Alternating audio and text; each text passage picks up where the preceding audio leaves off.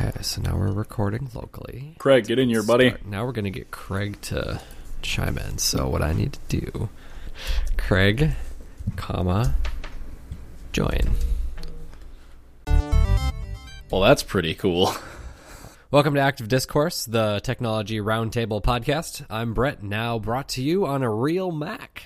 I'm Bo, and I'm brought to you from Windows PC.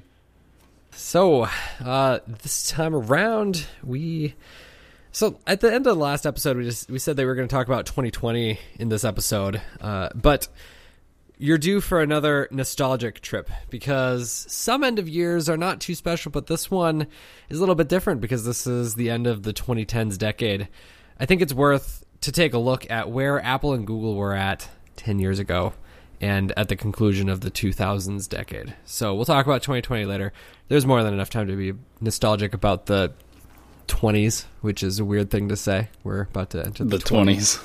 Yes. So I think the 2010s was such a hugely transformative decade, though, across technology and culture. Yeah. And a lot of those changes in culture were driven by technology. And that's something I think we're going to notice once we start talking about this. Like when I was reading up on some things to put some stuff together for today's topic, I was really fascinated by some of the stuff I was coming across. Isn't it amazing? It's kind of mind-blowing. Yeah. Like, this topic kind of came to mind and became really prevalent in my mind over the course of the last couple of weeks because I just decided, like, oh, hey, look at that. It's the end of the decade. Let's go look at what headlines were happening in December 2019. December 2009. And it was amazing. Like, there were a dramatic number of topics like, oh, that concluded brutally, or that had no impact whatsoever. One thing that someone mentioned about how Spotify had just launched in like roughly the late half of 2009. It's crazy. So yeah, with how huge music streaming is right now, it's kind of hard to believe. Yeah. How new something like that is. Right. So we dug through the archives, and we're going to bring up a little bit of nostalgia for 2009. And so, but to start things off, let's real quick talk about some follow-up. So we have some listener feedback to address. Friend of the show, Jeremy, mentioned key feature of the PS5 is the inclusion of a UHD Blu-ray player. Bo, since you are the Sony guy on the podcast, what are your opinions on this? I think that it's great. I think that as someone who just bought my first 4K disc very recently, I'm excited to try something like that out. I don't actually even have a 4K TV yet, but yeah. I'm assuming that I will. Maybe not when the PS5 comes out, but I'm probably going to be upgrading my living room TV and moving that one into the bedroom once the one in the bedroom dies. Yes.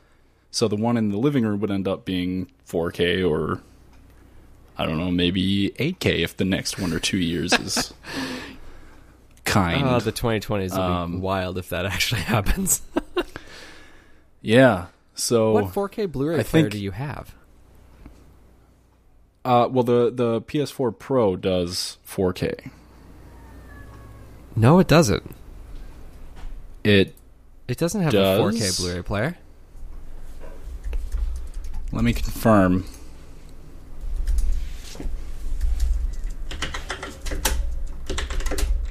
I'm happy to be wrong on this, but You're right, it upscales. Yeah, so I bought the disc because I was looking ahead at something like the PS5 and how my TV situation's working out, and I'm thinking I'll want to have some of that high def local disc content. So that was the first one that I had bought. Nice. And I was pretty satisfied with it. Nice. I'm looking forward to it. Nice. I don't think that I am ready for discless consoles. Nope. I don't think we're there. And fortunately, we are not there yet because both the late breaking news of Xbox Series X will have a disc because they showed the console and it has a disc player in it, and then obviously the PlayStation 5 has support for UHD Blu-ray. So that's exciting. I I don't know. I don't have too many opinions on it because my Xbox One X has a 4K Blu-ray player, but I have a couple Blu-rays, 4K Blu-rays, but I haven't used them yet. So the current state of HD is surprisingly sufficient. Yes. For living room watching, especially. So the last point of follow-up for us today is the operating system updates. And actually, within a couple days of us launching our last episode, there was news about the Android 10 beta for the Galaxy S9. So what do you know about that? So it hasn't hit the US yet, but the Android 10 beta is available for the Galaxy S9 and S9 Plus in certain countries like the UK and things like that. India, I believe.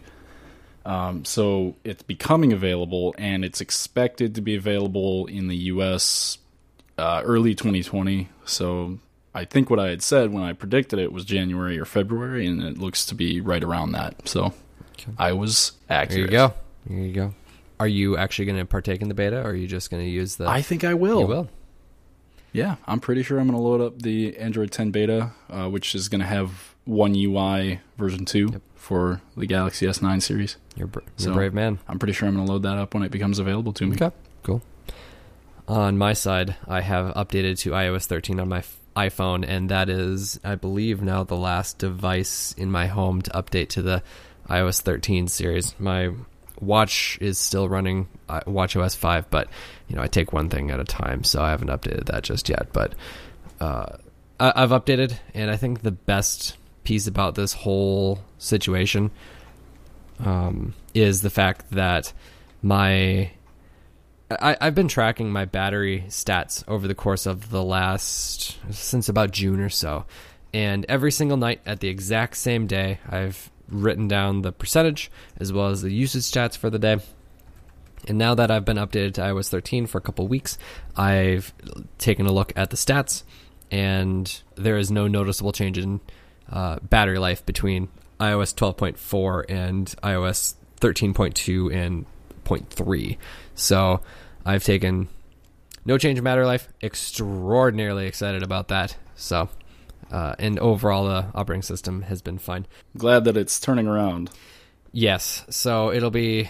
I think we'll probably quiet down. Well, you're not going to quiet down because you're going to give a shot on the beta, and I'm going to be curious about that. But I'm pretty much going to shut up about iOS 13 for a while now because it should be... Because it's serviceable. Right, it should be a non-news thing until they announce iOS 14. So anything between now and June should be pretty much table stakes. So we'll talk about the 2020s at some point in the future, but for now, we're going to talk about the 2010s.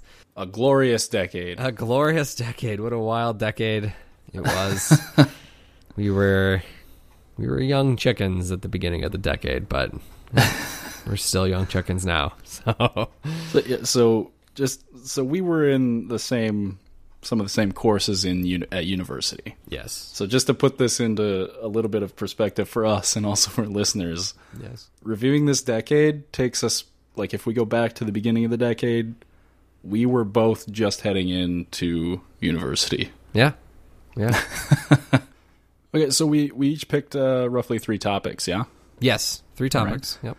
Okay, so do you want to do a little bit of back and forth as we've done in the past? Yeah, just like we've done in the past. We have 3 different topics, as you just said. We scoured through the archives of our favorite websites for our platforms and basically looked for trends to see what was going on in 2009 and anything that's crazy and different and weird and anything we want to talk about. So, all right. Do you want to kick it off? I can, yeah. Okay. So live and on-demand content is the one that really that I thought about first. So if we go back to 2009, Twitter was just starting to take off. And with that really came the era of actually real-time news. So even search engines like Google and Bing and stuff started to account for that and were enabling results for content that was literally being created at that moment. So we're still trying to handle all the side effects from that of real time news. So things like, and its benefits and kind of more negative things. So active disasters, tragedies, politics. Like it was a huge change in everything. And, Twitter was set up basically to be a status update from your phone, essentially. Like the 144 character limit was the limit of a text message, essentially. And SMS. Yep. That was the whole point of it, that you could live update just by sending a text message out to the world, essentially. It was, yeah. And it was a big shift in the way that people communicated and updated things. Right. Yeah. So social media started changing right around then. But then if we go to 2011, there was a streaming site at the time, which was called Justin.tv. Okay. It was a roughly 2-year-old platform, general purpose, user-driven streaming site. And in 2011, it spun off a gaming-focused broadcast service called Twitch. Oh, hey, look at that. That would later be acquired by Amazon in 2014. Wow. And spawned competitors like Microsoft Mixer and Google's YouTube Gaming. Wow. And Twitch, again, was gaming focused, but is now kind of heading back into a more general purpose streaming site, kind of like its predecessor, Justin TV, was.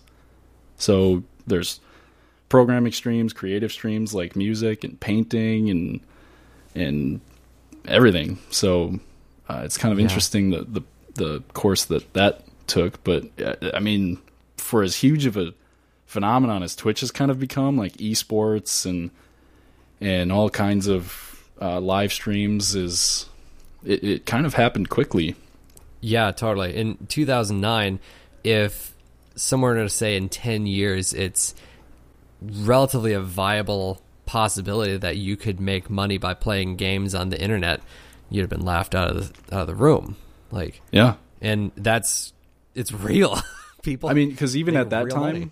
Yeah. Even at that time, 2010 or so, there were YouTubers that were making a living, but it was very rare. Yeah.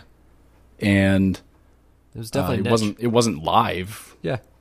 It was, you were putting out consistent videos all the time. So you were a channel that people would go to and find your videos. How weird is that? Yeah, no kidding. No kidding. On that same note, Netflix. They were, here's an interesting fact I learned. They were founded in 97. So they're older than they seem. And they've now become the largest peak source of internet traffic. And they started streaming between 2007 and 2010. I think it was like 2007 was like the earliest online streaming era for them. Mm-hmm. Before that, they were DVD by mail, which for us being college students at the time was, I think we both probably used that. I was, at least I used it pretty heavily. Yeah, something got in my head in 2011 that the streaming thing was the only thing that I wanted to do. And so as I think a sophomore, basically, I'd find myself in the comments constantly with my laptop and just streaming. But I was always curious about ordering a DVD, but it just never happened. I never happened to say, hey, I want to get that. But I knew it was a thing, and slowly but surely it just started to become less and less of a thing. Yeah. I had used it before I had gotten to college. So once I got there, I just kept using the DVD by mail, and then streaming became a big deal. And two shows, one of them at least, and another one that you're kind of, I think we're starting to watch more, but Breaking Bad was a series that benefited pretty strongly from those early streaming days, and so was Mad Men, because they started in like 07, 08 roughly, and went for several seasons, and they were streamed heavily on Netflix. And so those the creators of those series specifically have said that Netflix was a huge factor in how popular those shows were.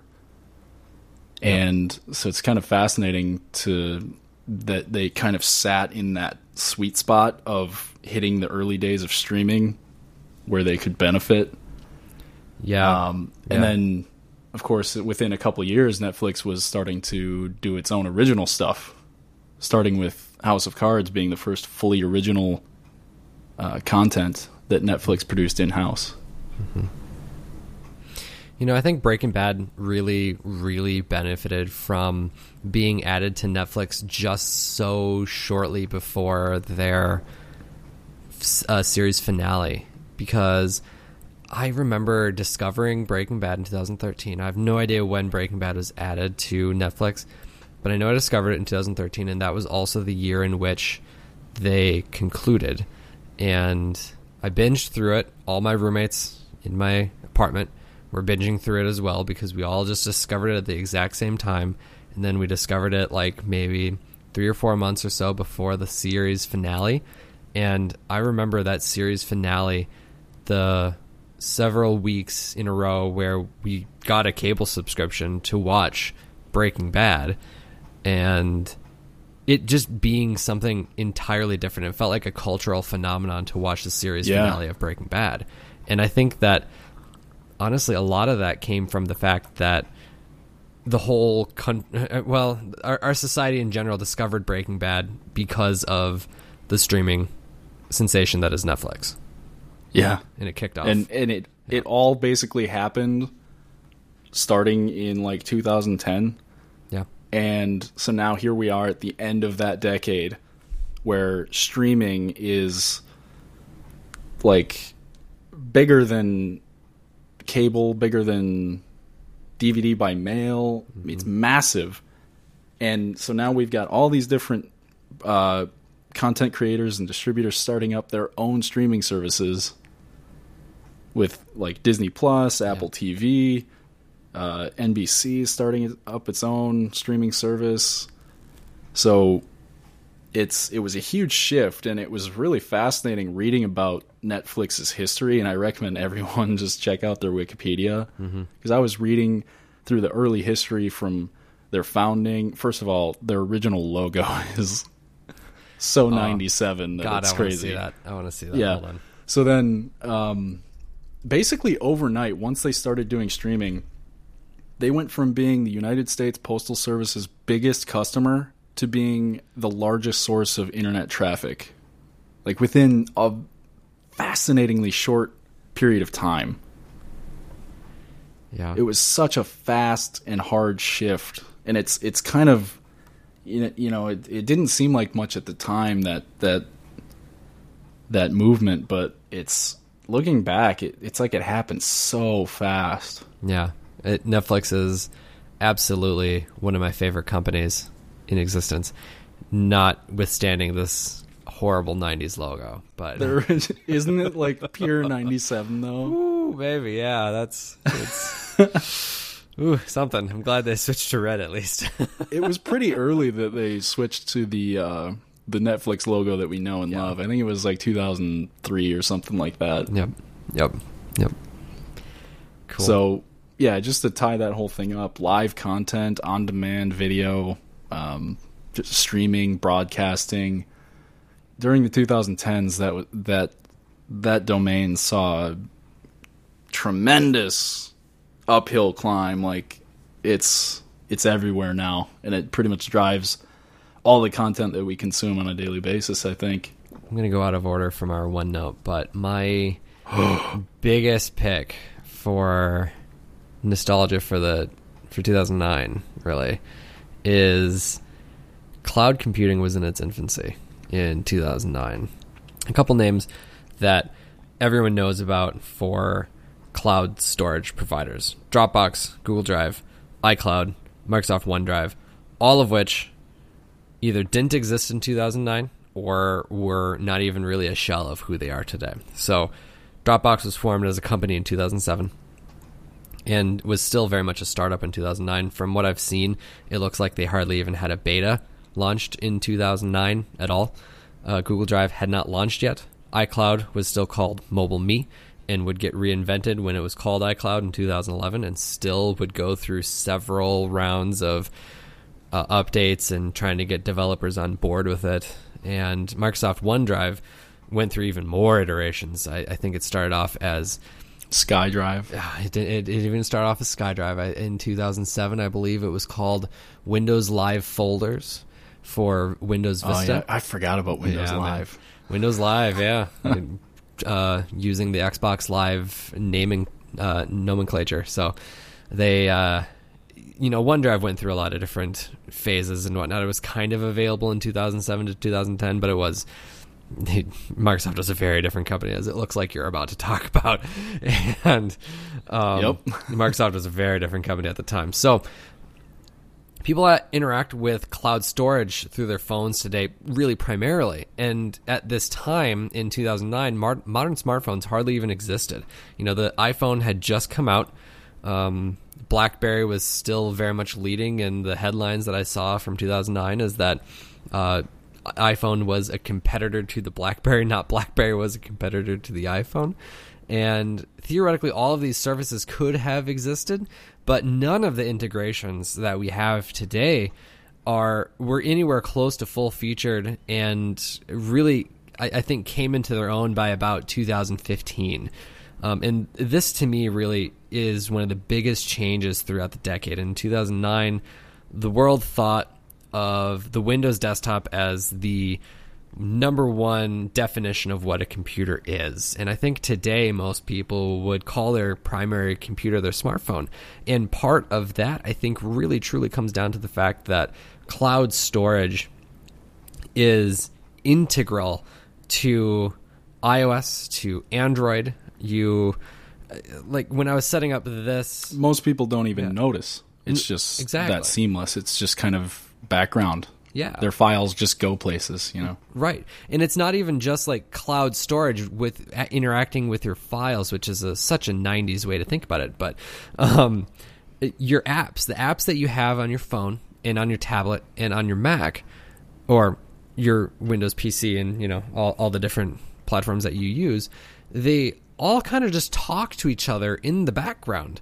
The OneNote that I was setting up for this story here, I edited it on my Mac. I could bring it with me anywhere with my phone, and I can be reading it right now while talking into a microphone on my iPad. And at no point do I need to say, OneDrive, you should sync this with my phone. OneDrive, you should sync this with my iPad. It just does it. And it's not logging into some other website. It's not loading something onto a USB drive. It just does it. And it seems really similar to the streaming services, music streaming services specifically, where the playlists that you have built on your phone come with you wherever you go. And it's amazing how much cloud computing has evolved over the course of the decade. Yeah, like you were getting into there a little bit. It's not just files, like your settings, your preferences. They follow you around across devices. Yeah. And it's stuff that people don't even notice.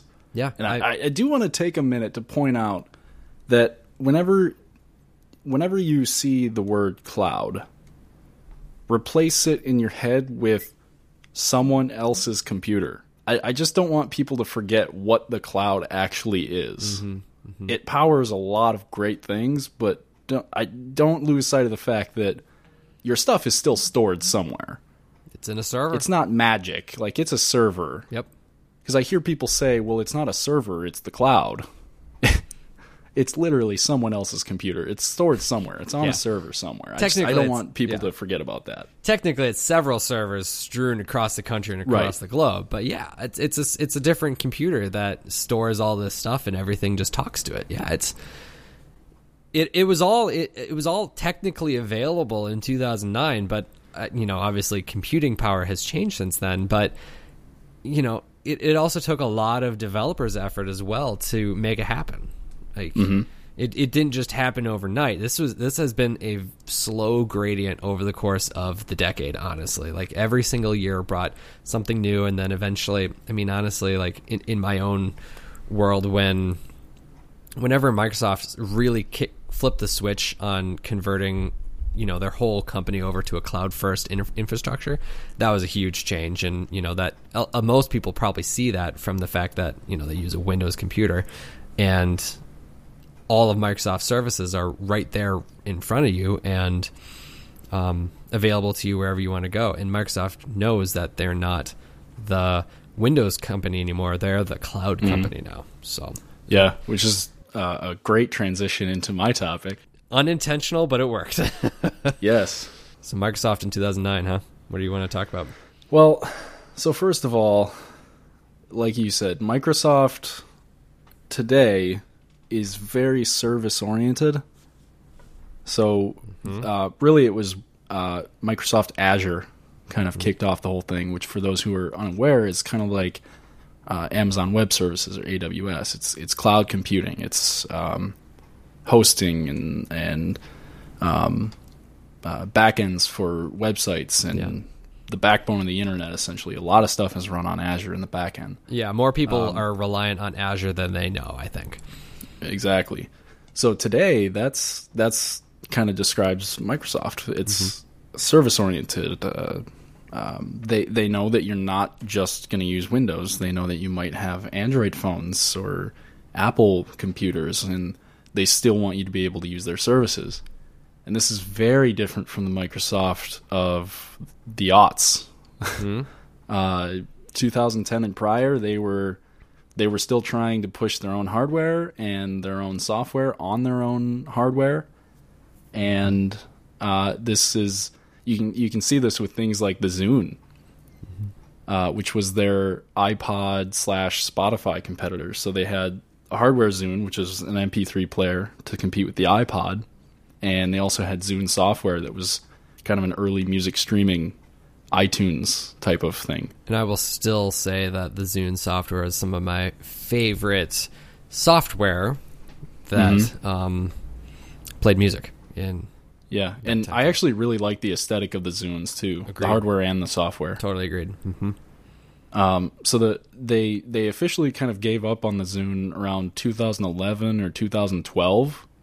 They saw the writing on the wall, and it just wasn't going to beat the iPod or iTunes. Plus, that was kind of around the time streaming was starting to take hold with Spotify, and that started to become popular. I think it was also clear that around that same time frame that competing against the iPad was a dying market, essentially, because with either streaming. Yeah, a company as big as Microsoft should obviously know that Apple's paying less and less attention every year to their iPod, and putting all that attention back into the iPhone. Obviously, they need to skate to that puck instead of the dying iPod market, essentially. Yeah. So Windows Mobile, huh? Yeah. Well, they attempted to follow up Zune and also Windows Mobile, which I don't even know what to say about Windows Mobile. It was really like what did they call them at the time? Pocket PCs. Did you ever have one? No. Okay. Well, they attempted to follow up Zune and Windows Mobile with a successor called Windows Phone. Sorry, when I say did you ever have one, did you ever have a Windows Phone, quote unquote? I did not. Okay. All right. So that was in about 2010. Okay. I kind of wish I did have a Windows Phone, but because it's unfortunate, they never really gained a foothold against iOS or Android, which were really starting to take off in the early 2010s. Yeah, we can still get you one.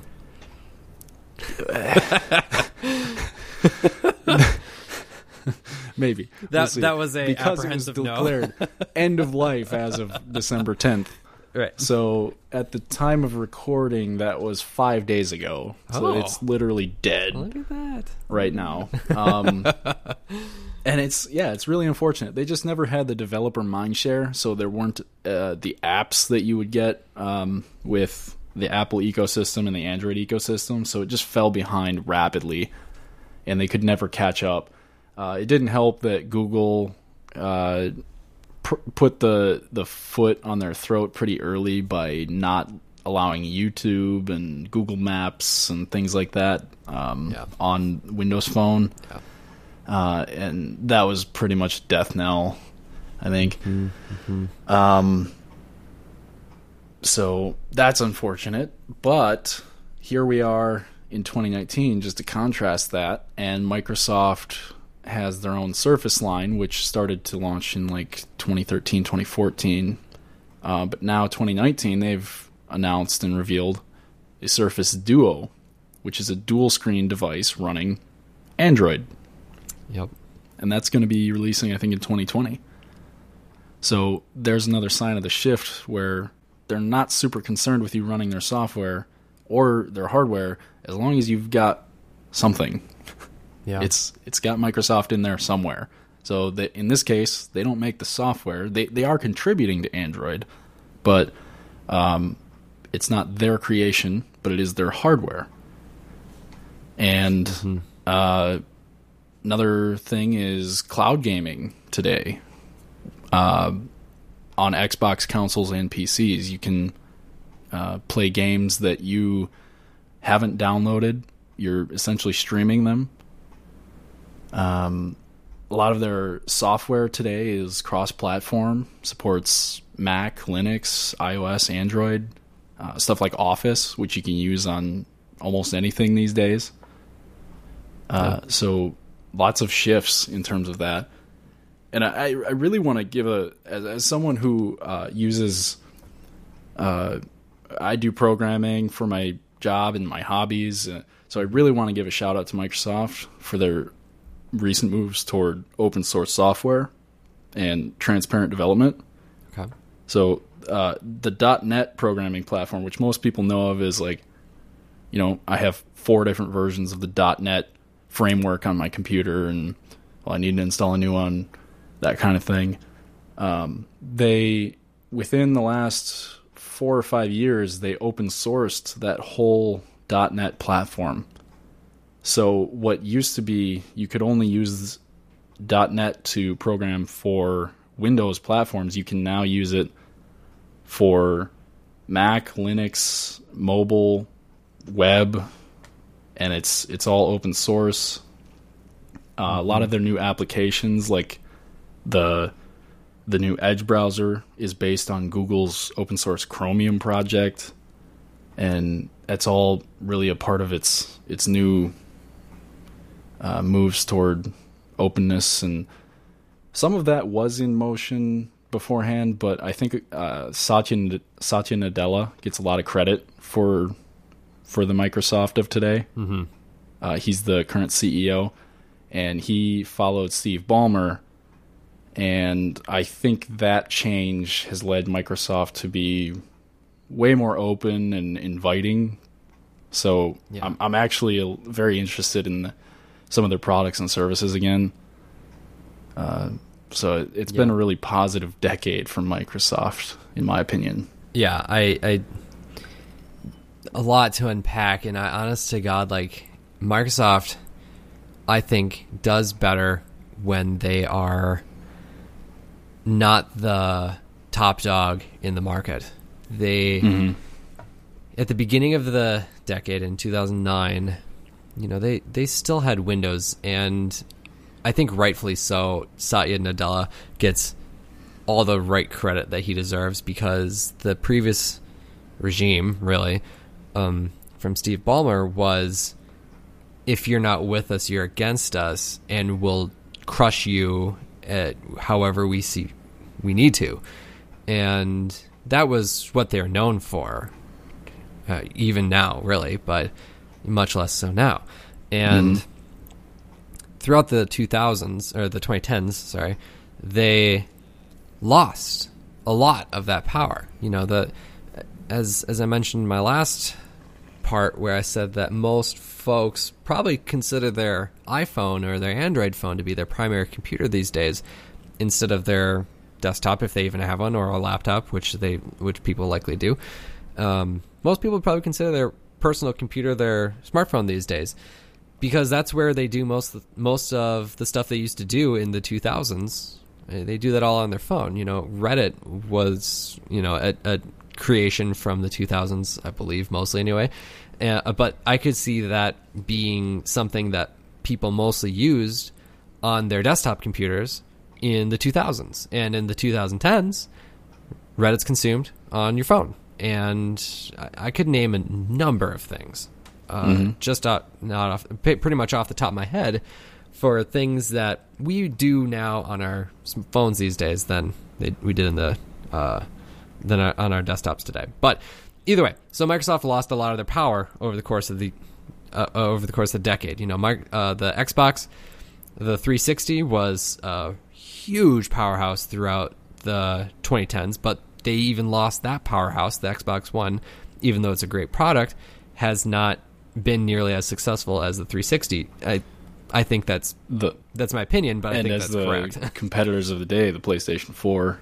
Yeah, the PlayStation 4 has regained the PS2 dominance, honestly. And what that has resulted from Microsoft is them being stupid aggressive in delivering a good product to the consumer that is loyal to Xbox. So over the course of the 2010s, we saw something that might not be considered possible, which is having Xbox 360 emulation and Xbox original emulation on the Xbox One, even though it uses a completely different processor architecture. The Xbox, I don't know what the original Xbox was built on, but I know that the Xbox 360 was built on a PowerPC architecture, and the Xbox One is built on an x86 architecture. And just in layman's terms, that means that they're not compatible. And Microsoft more or less brute force saying, we're an underdog in this category. The Xbox One is not being extremely successful. What would be successful? Well, people are nostalgic for their old games that they played on the Xbox 360. Maybe they don't want to buy another Xbox 360.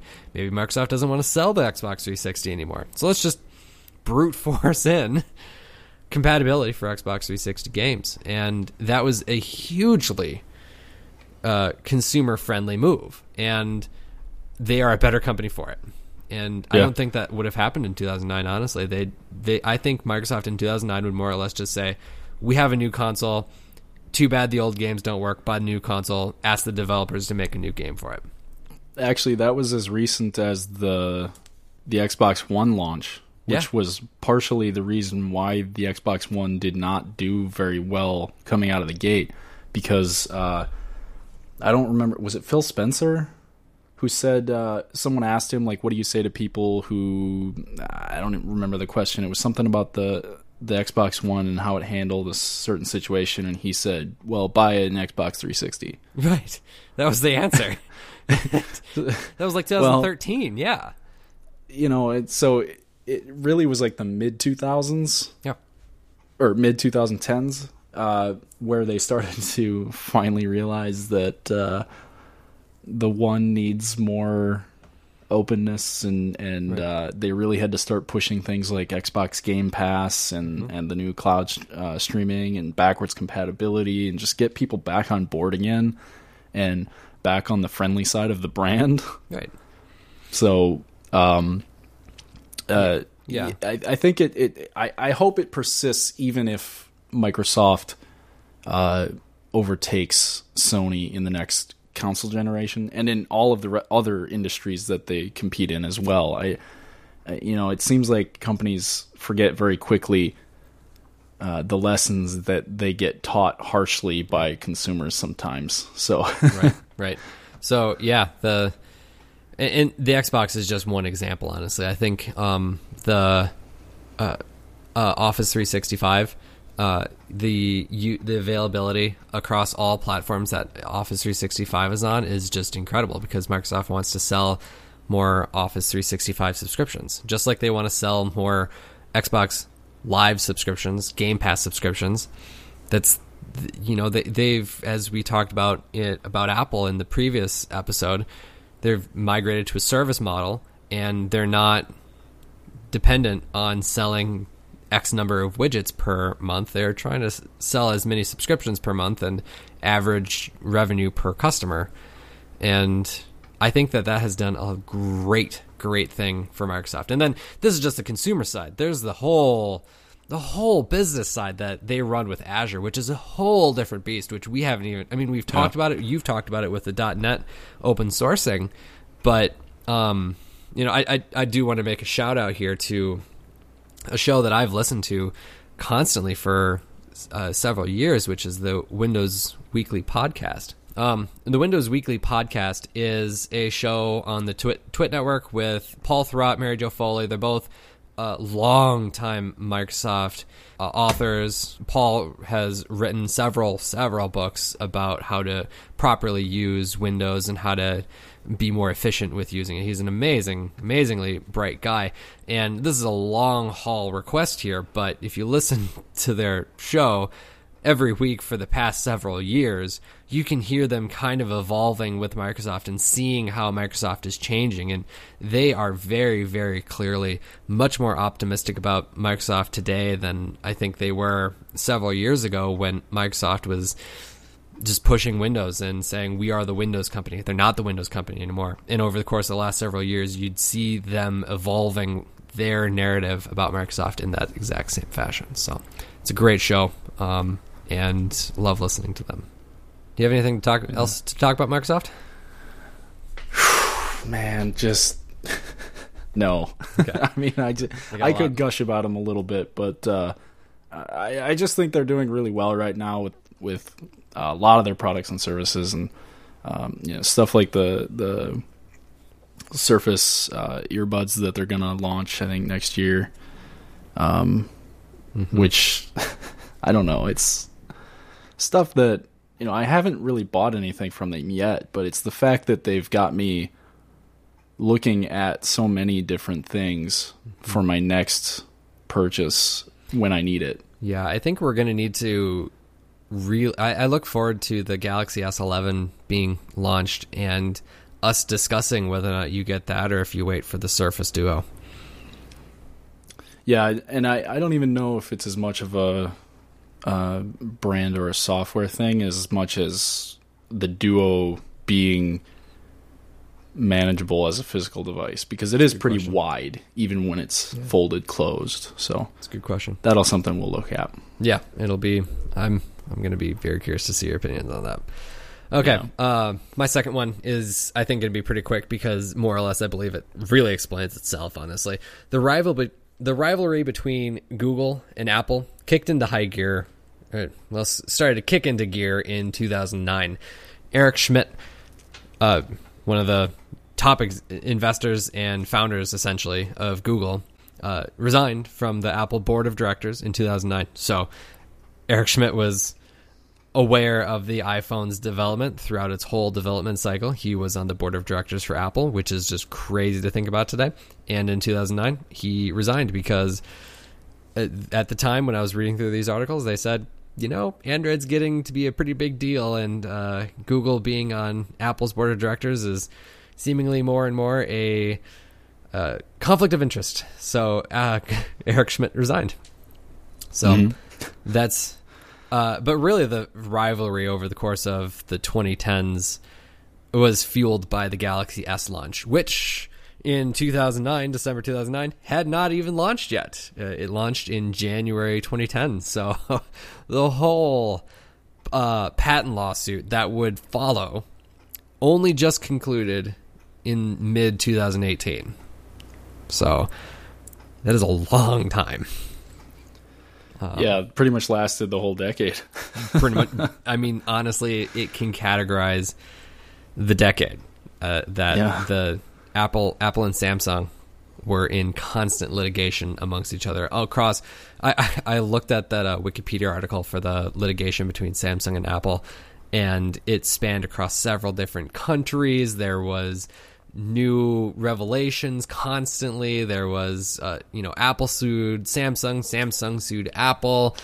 It was a spider web of lawsuits. And, I don't even think any one of these companies actually won. And further, it's not like Apple stopped doing business with Samsung. Almost a very, very large portion of the chips inside an iPhone, even today, are Samsung sourced. Like the OLED, I believe, is still primarily produced by Samsung.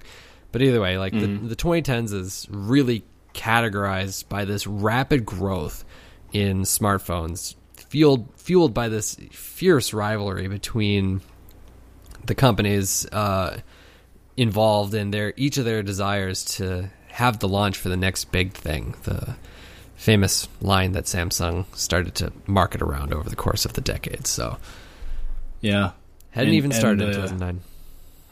The rise and fall of various mobile manufacturers. Yeah. In 2000, so the first Android phone was the HTC Dream. Yes, it was also called the T-Mobile G1, and it was kind of a slider thing with a physical keyboard. I remember it. And so HTC started off the 2010s pretty strongly. They were like one of the biggest Android manufacturers, and now they they're hardly around anymore. Yeah, Google ended up buying, I think, most of their mobile team. Yeah. BlackBerry still technically exists as a company, but they don't manufacture anymore. They've sold again, off. they're mostly in services. So so BlackBerry still technically exists. You can buy a BlackBerry phone today, but it's not made by BlackBerry. It's made by a Chinese company. You can buy a Palm today, but it's not really anywhere close. It runs Android, and it's also in the same boat as BlackBerry, made by a Chinese company. And Nokia, right? Yeah, Nokia ended up getting bought by Microsoft. Bought by Microsoft, and then the name was sold off, and now it's made by a Chinese company.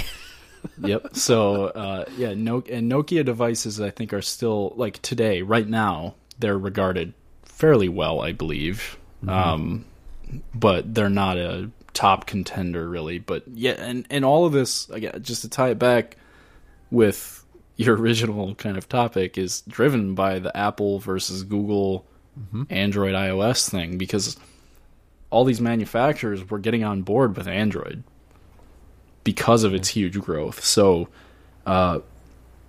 for the turn of events throughout the 2010s, for so many of them that came on board to later be acquired or just fall off the map, or what have you, is a hell of a journey. Right. And I guess lastly really is the fact that at the beginning of the decade, a phone with a large screen in 2010 had a 3.5 inch diagonal screen. Today, a phone with a maybe normal size screen is roughly 5.5 to 5.8 inches. That's normal. That's the iPhone 10 size screen. People with a large phone these days, they have a phone that is 6.7, I think we might be getting close to 7 inches in diagonal, which is literally double what it was in 2010. And although that's wild. If you take the bezels without bezels into account, you'd say, well, that's a tablet. Right. But phones have gotten such narrow bezels these days that you can hang on to it a little easier. Yeah. In the same vein, you should look up a review sometime for a Dell phone. I think it was called the Streak. That's right. Yeah, I do remember the Dell Streak. In hindsight, it was way ahead of its time because it was a large screen phone, and it was basically heavily criticized for being so huge. But now we've got phones that are twice as big, and no one will buy anything else. So I think they hit that part of the market too soon or something. I mean, read a review of it, and it's like, it's kind of interesting. It played Angry Birds. That's what it did. Yeah. And it did it well. It did it well. Wild. I have it pulled up. I'm gonna read it. So, all right. What's your last thing for nostalgia for 2009? All right, this is one that's still developing. I guess all of these kind of are, but VR, AR, mobile gaming, we're in a renaissance right now. 10 years ago, if you thought that VR would be a big deal, you might think of the stuff that was out in the 80s and 90s, Virtual Boy, or the couple VR headsets that were out in the 90s that were commercial failures because they just didn't have the technology. You couldn't have the high resolution that you needed to actually make VR worth anything. But in 2012, the Oculus Rift was launched as a Kickstarter campaign, and it was released in 2016 after being acquired by Facebook. Okay. So it really was, Facebook acquiring it was kind of a big deal because the resources required to put out a headset like this is actually fairly astronomical. Mm-hmm. You need really high resolution screens, high frame rates, and that's not easy to do, it turns out. Yeah. Or cheap.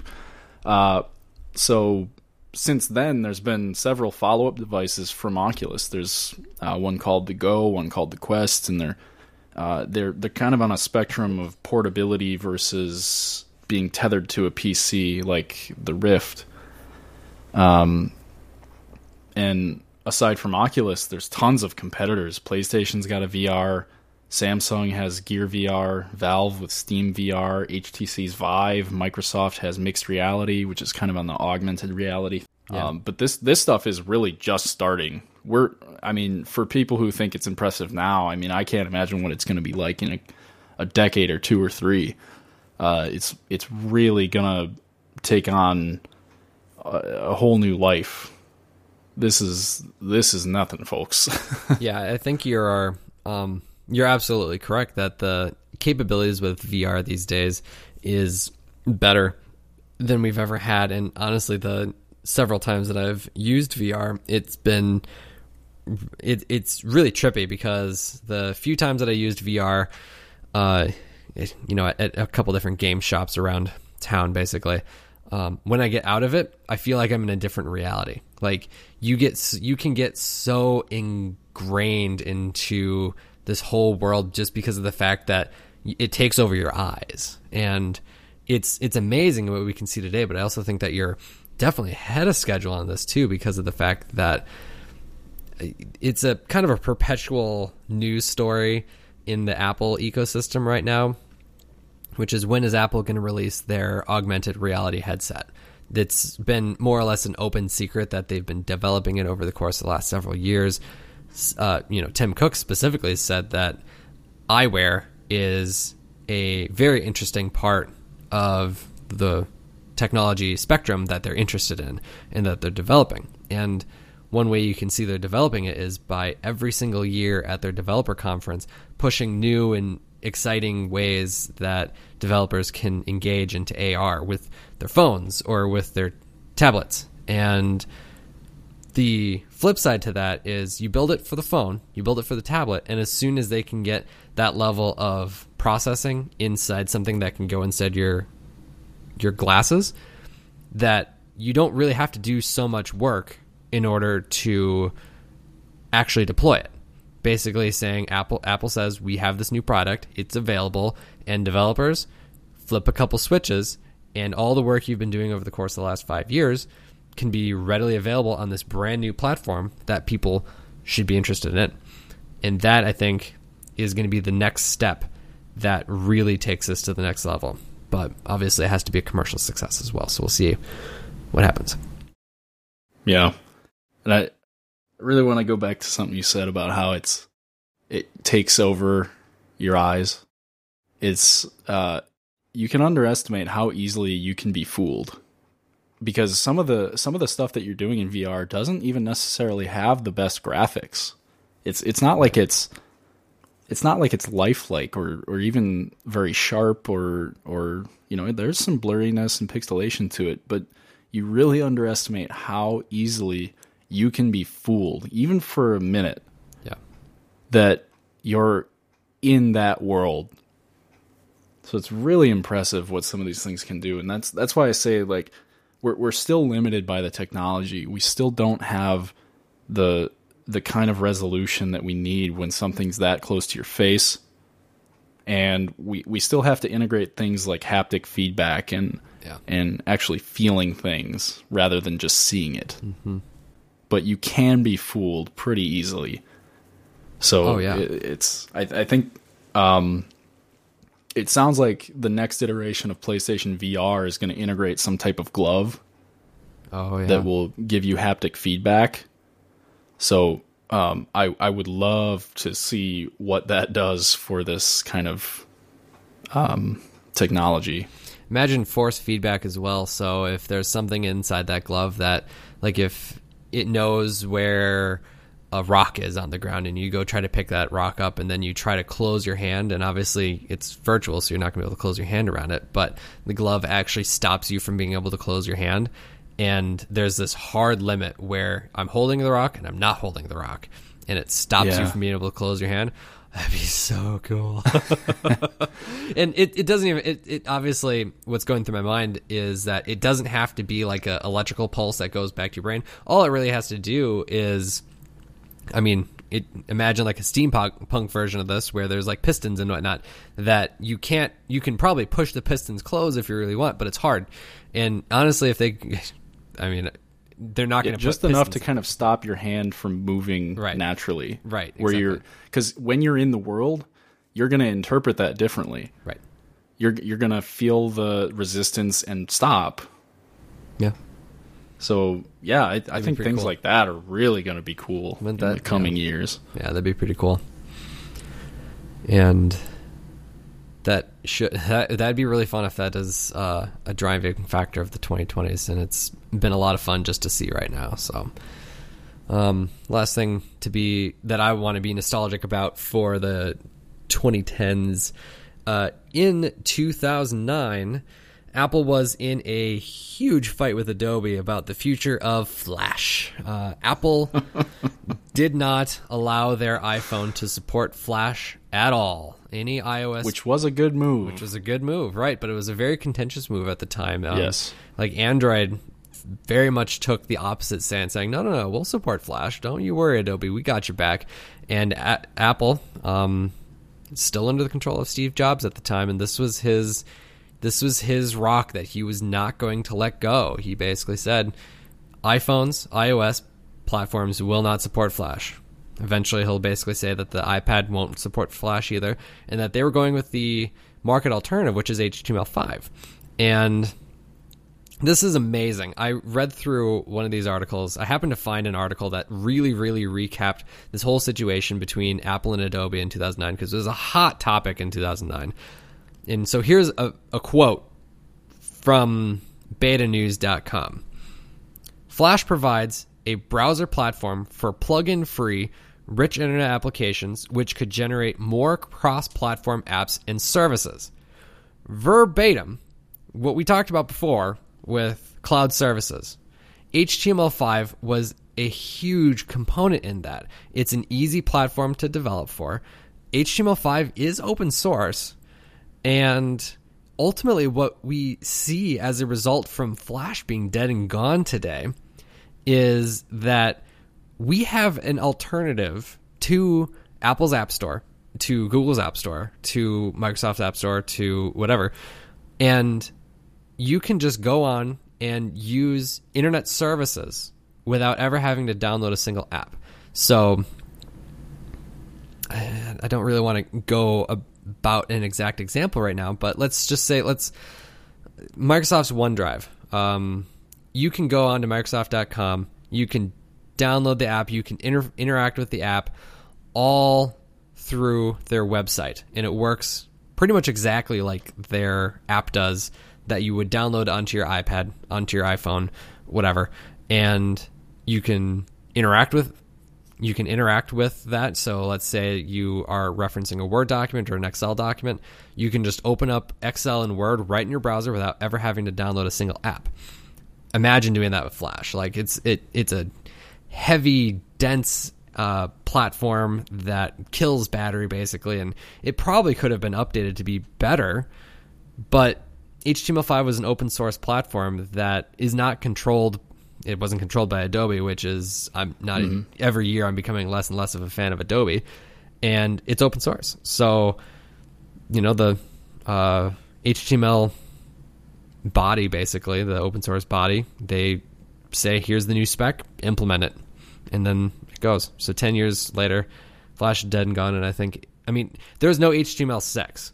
there will probably never be an HTML6. HTML5. Yeah, I'm sure it'll be an awesome. evolving standard. Yeah, It is an evolving standard because HTML5 was designed from the beginning to allow components to be added without an entirely new version. Yeah.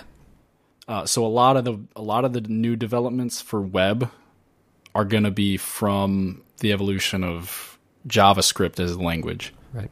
which is the programming language that's used for web development. It's the backbone of everything that's happening on the internet. Mm-hmm. Mm-hmm. So that's where a lot of the evolution of web has been and is going to continue to be. Yeah. Because if you go back to the early days of the internet, if you wanted to update a page, you had to reload the whole page, which by today's standards is just barbaric. Sometimes you still have to do it because developers not always implementing correctly. But yeah, Then the real turn was when JavaScript started to come on board and was able to change the page dynamically. So you could send out a request in the background, get new information, and then just update the page with it. Yeah. So that's what really set off Web 2.0 and allowed stuff for like anything we use today, basically. Mm-hmm. So it was a great move by Apple, and one that even at the time, I think I was saying, yeah, you should do that. You should get rid of Flash. Out of all things Apple was courageous about in the 2000s, that was the best one. Correct. I would agree with you. Okay. So, fun times. I have a couple obvious but not so notable things. Nothing really too crazy that I would want to turn into a whole item, but do you have anything else, anything small to talk about from the 2000s? Well, I've got a little pop quiz for you. Okay. That we can kind of finish up with. Let's finish that up then. Yeah. I'll roll mine out here real quick. Yeah. So the iMac in 2009 basically received its last major update. It more or less hasn't been updated. I mean, it's been updated, but the design of it is pretty damn similar. They updated the iMac in 2009 with an edge-to-edge glass display, a smaller chin, whole aluminum body. In 2012, they made it thinner, and I don't really that's definitely an update for sure. But if you look at it straight on, the iMac from 2009 and the iMac from 2019, looking dead on without the screens on at all, they don't look any different. So. And even if you take into consideration, one's thinner than the other, you're like, yeah, it's in the same family. It looks about the same. Whereas all previous iMacs looked pretty dang different leading up to that. So the iMac really hasn't received a major design refresh since 2009, and it's kind of due for one. Specifically, a bigger screen might be kind of cool. As of 2009, the iPad had not even been announced yet. They were obviously working on it, but December 2009... hadn't been announced yet. It was announced in the spring of 2010. Steve Jobs was still in full control of the company in 2009. Only passed away a couple years later, but still very much in control of the company. And Spotify had been published to the App Store in 2009 and was not available in the US until, I think, a couple years later. But it was just published in 2009, and streaming services were pretty much hardly a thing at that time. So, that is how we consume music today. So, fun things. Yeah. Always interesting thing to think about. So, yeah. So those last couple are kind of what made me think of this idea for this little pop quiz. Great. So I'm gonna just say a couple things. Okay. And I'm wondering if you can tell me if they were around before 2010 or not. All right. So, Kindle. I'm going to say yes. Yes, it was around starting in 2007. Okay. And, let's see, the Nintendo Wii. Yes, that was 2007. 2006. Yep, 2006. Cool. 4G networks. Well, I sold in the US. I sold 4G networks while I was in college, so no. Yeah, 2010, 2011. I remember that. I remember that one hardcore. Yep, I figured some of these would be easier than others. And you mentioned your hatred or your increasing dislike for Adobe. How about Adobe Creative Cloud? No, I remember being in school, sitting in a graphics class using the Creative Suite 6. And there was an announcement about Creative Cloud and that you would no longer be able to buy Creative Cloud on a perpetual license, but it was going to be a monthly fee. And I was like, that is BS. I remember the Such day. visceral. Yes, that was. That's awesome. I can't say the year at this time, but I remember that day. I remember the feeling. Mm-hmm. Yep. It was 2011 when they began introducing Creative Cloud. All right. Chromebook. No, just because as I was looking up my own, I saw that Chrome was still in beta on Mac in 2009. And I can't imagine Google would launch a physical product, before they took their product out of beta. We're not going to dig into that one. So iMessage. iMessage. That's actually harder than I might think. No?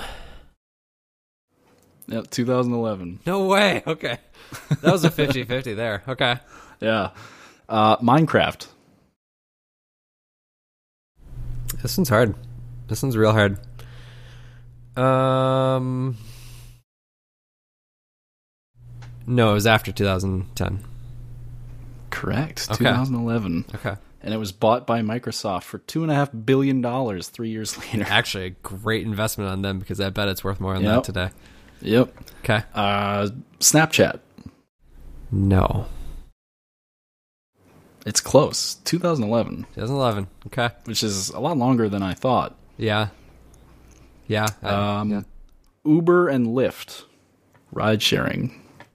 Both of them together, huh? I'm going to say no because it really requires smartphones to be relevant. Right. And so this one's a little tricky because Uber founded in 2009, but it didn't launch until 2011, which was in San Francisco. That was very limited. Yeah, that makes sense. 2011, essentially. Okay. Google Glass. No. When do you think that was introduced? I think that was introduced, I feel like we were in college. 2012? 13, but didn't really officially launch until 14. Okay. All right. Okay. And PlayStation Vita. PS Vita. That one's hard because I never used it at all. Before 2009. False. Okay. It didn't launch in North America until 2012. It was available in Japan in 2011. Jeez. That product basically was launched and died immediately. Yeah, it was hugely popular in Japan. They didn't really push it in North America, which is sad because it was really cool. And I probably would have bought one once the PS4 came around. Yeah. Because I would have been able to play games remotely very early on instead of having to wait for it to come to Android. True. Yeah, true. Let's see. Is there any other surprising ones here that we haven't covered in our other topics? So Tesla had the Roadster. That was their first car. Mm-hmm. When do you think the Tesla Model S came around? Was that pre 2010 or post 2010? I think I just saw an article about that. I think it was 2011. 2012. So yep, it was post 2010. Okay. Yeah, I think that covers the ones that I thought would be interesting, or that would at least not be super easy. You're talking to a guy that for whatever reason serializes everything inside his head and basically tries to remember when something was released and whatnot. So you had the right audience, that's for sure. I love this idea. Love this idea so much. Yep. Fun quiz. Okay, one last quick one. Yes. Windows 7. 2009. Correct. Yep. I remember. It was introduced in 2009 to follow up Vista. I used the beta for that. I used the beta for both Vista and Windows 7. Yeah. That was what was wild about the beta for 7 is the fact that it was more stable than the stable version of Vista. And yeah, isn't that wild? it was awesome. Like the they still called them. I think they called them public betas or something. They called them something else at the time. I can't remember exactly. Like what they milestones or something. Milestones, like yes, the milestone one. I think I used those as well. Yeah, I remember that was released, and my stepdad was like, "Yeah, it's a beta. It's a before beta." And like, "Hey, I'm gonna give it a shot." And I'm like, "Nah, this is better than Vista." Then never looked back. So yeah. Anyway, I thought that would give that little pop quiz would give us some context of where things were introduced in the timeline of this last decade. And like we said at the beginning of the episode, this stuff is, I mean, reading up on it was incredibly enlightening. Isn't it? Like, it really puts it into perspective. Like, we haven't been using this stuff for that long, but it feels like forever in some cases. Oh, it's amazing. Absolutely amazing how far we've come, and reading back on 2009 was just incredible. So yeah, and I think the most interesting one to me, and that I said it earlier, but I'll say it again, is I recommend anyone go read the history of Netflix, because it was fascinating. Their early history, and then leading up into the late 2000s and into the 2010s was really eye-opening, and I just kept reading more even after I found kind of what I was looking for this episode's topic. So very, very cool. Awesome. All right. I think that'll do it for now. Thank you again for listening.